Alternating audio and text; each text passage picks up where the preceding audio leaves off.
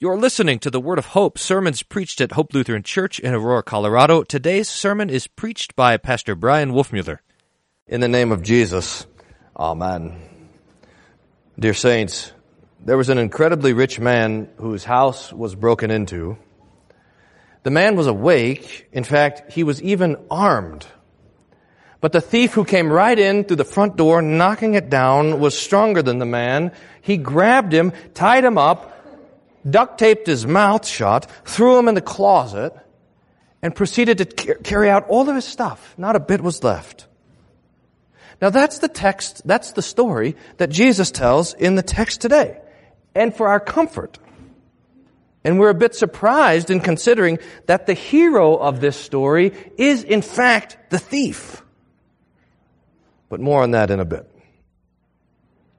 One of the indicators that I use when I listen to sermons, and you guys should know that listening to sermons is harder than preaching sermons, by the way. One of the indicators, though, that I use when I listen to sermons, to tell if the preacher is tuned into the Scriptures and to the Gospel, or if they've been swept away, even unintentionally, by the spirit of our age, is this question: is the devil in the sermon? Does the preacher talk about Satan and the demons? The devil is all over the Bible, especially in the pages of the New Testament. It seems like the demons are drawn to Jesus like June bugs are drawn to the porch lamp. They're just swarming around of him. And much of the work of Jesus is fighting off the demons, beating them back, casting them out of people. And it's true with the apostles as well. Paul, Peter, John, all the other apostles write about the devil in their letters to the churches. The sermons and writings of the church fathers, the sermons and writings of Luther, and all of the Lutheran fathers are full of talk about the devil, about his works, about his ways, about his kingdom, about his strategies, and most especially about his defeat. But it's a rare thing to hear a sermon about the devil today. He hardly ever shows up.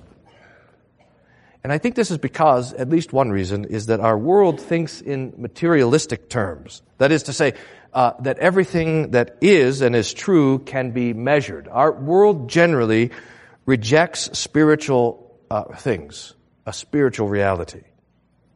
Now, this is especially true in the thinking of the schools and universities, in those places where the thinking is supposed to be respectable. In fact, I don't think that most people ignore the spiritual reality, which is why most people, even if they don't come to church, watch TV shows about ghosts and stuff like this, you know. So most people will say that there's a spiritual reality, but most of the people that are trying to govern how we are thinking about the world today talk and think in materialistic terms. And the idea that there is a devil, a powerful spiritual being who leads an army of fallen angels, can hardly be conceived by modern man.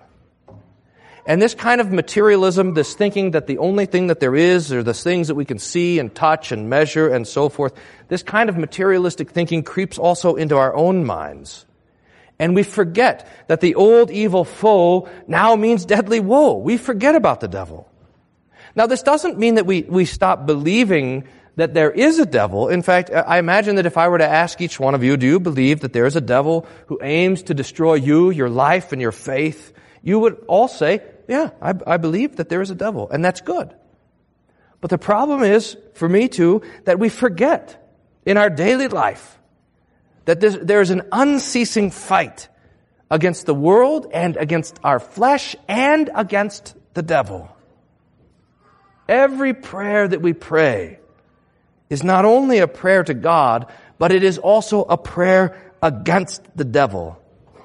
Let the old evil foe have no power over me, remember? Luther reminds us that when we pray the Lord's Prayer, that every petition is directed against the devil.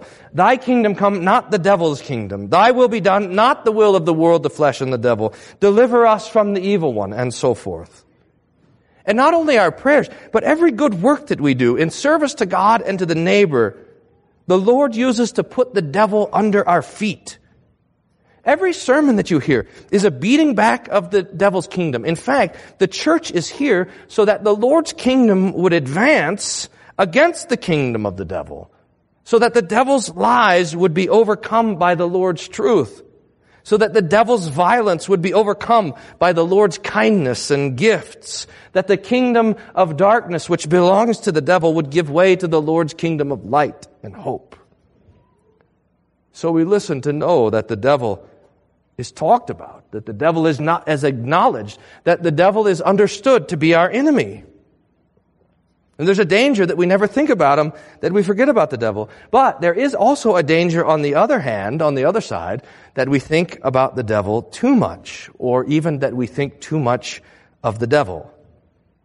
That we start to fear the devil and the demons instead of fearing God. Remember how Jesus says it? Do not fear the one who can destroy your body.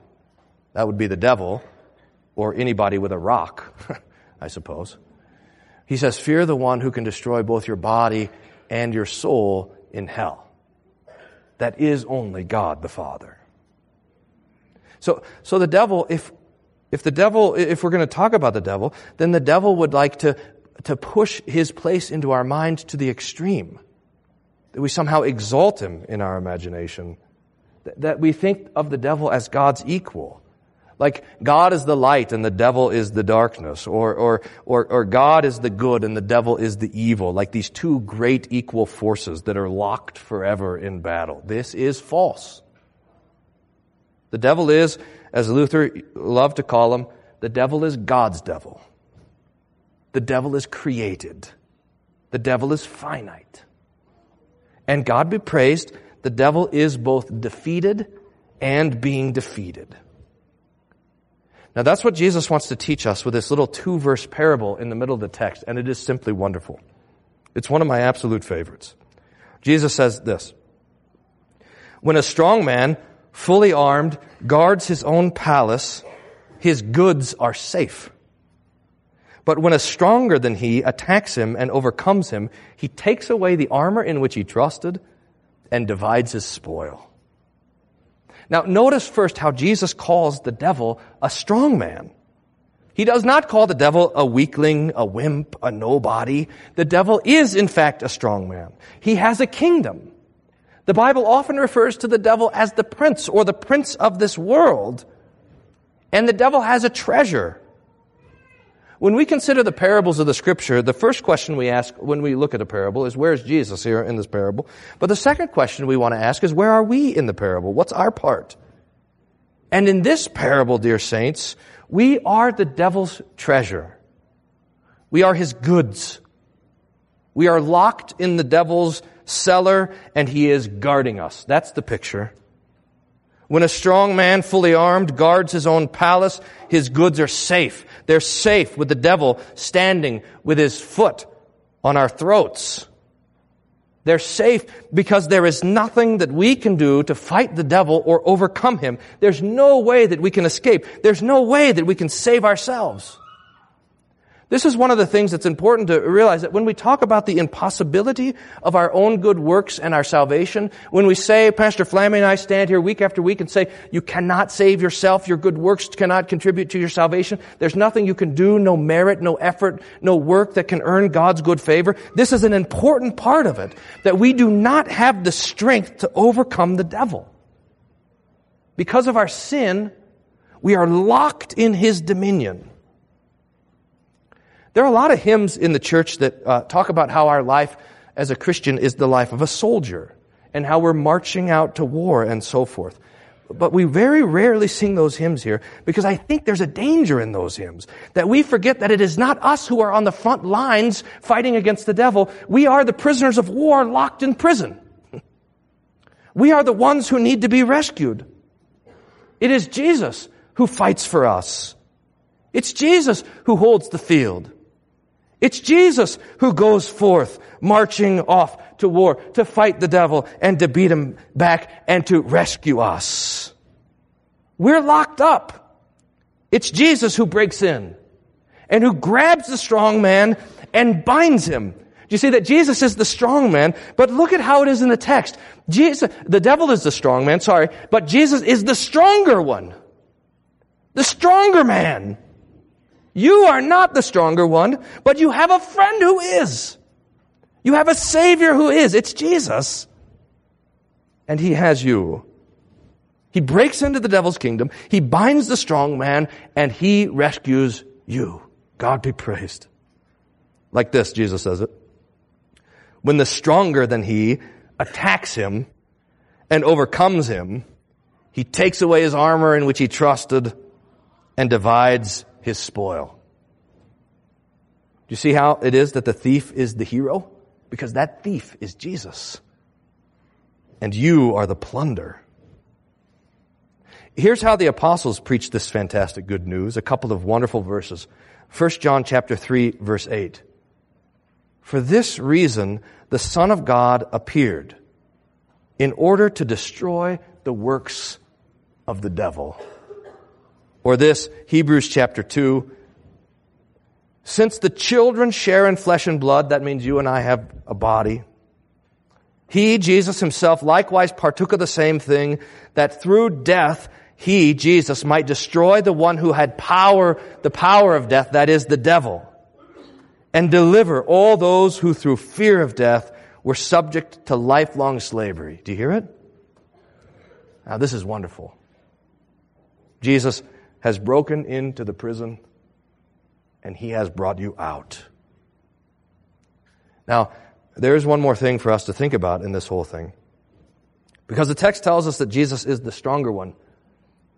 But look at how he uses his strength. Look at how he overcomes and defeats the devil. He dies. Jesus does not come down to earth and grab a hold of the devil and tie him to a pole and whip him and tear out his beard and spit in his face. Jesus does not take the devil and strip him and press a crown of thorns onto his head and nail him to a cross to bleed. That's not how Jesus does it. Jesus does not overcome the devil by crucifying him, but by being crucified. Jesus does not overcome the devil by killing the devil, but by being killed.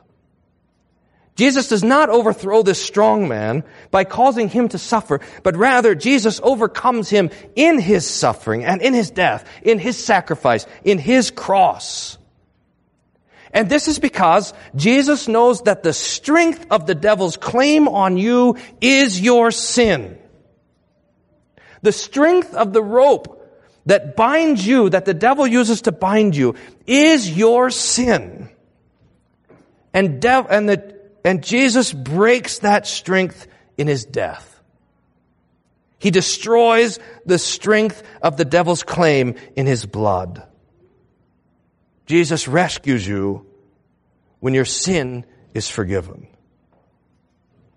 You see, it is true that the devil is a strong man, and he comes after us. He comes after you every day. But there is nothing to be afraid of. We don't need to be stronger than the devil. We don't need some sort of extra great spiritual strength to fight him off. Jesus has done it. The devil is not overcome with might. He is overcome with the blood of Jesus and the word of the gospel. The devil is overthrown in baptism. He's beaten back in the preaching of the word. He's dethroned in the speaking of the absolution. He's cast out when we take the Lord's Supper. The devil is routed by the word of the death of Jesus. All for you. So we trust this word of God. We believe this promise of the gospel, that our sins, that, dear saints, your sins are forgiven. And this one little word fells the devil, now and forever. God be praised. Amen. And the peace of God, which passes all understanding, guard your hearts and minds through Jesus Christ our Lord. Amen. Thank you for listening to the Word of Hope. We hope your time with us was one of joy and peace in hearing the Lord's Word and kindness. If you have questions about anything you heard on today's broadcast, please don't hesitate to contact us at office@hope-aurora.org or call the office at 303-364-7416. For more information about our congregation, for locations, service time, and schedule, please visit our website at www.hope-aurora.org. Thank you for listening to the Word of Hope.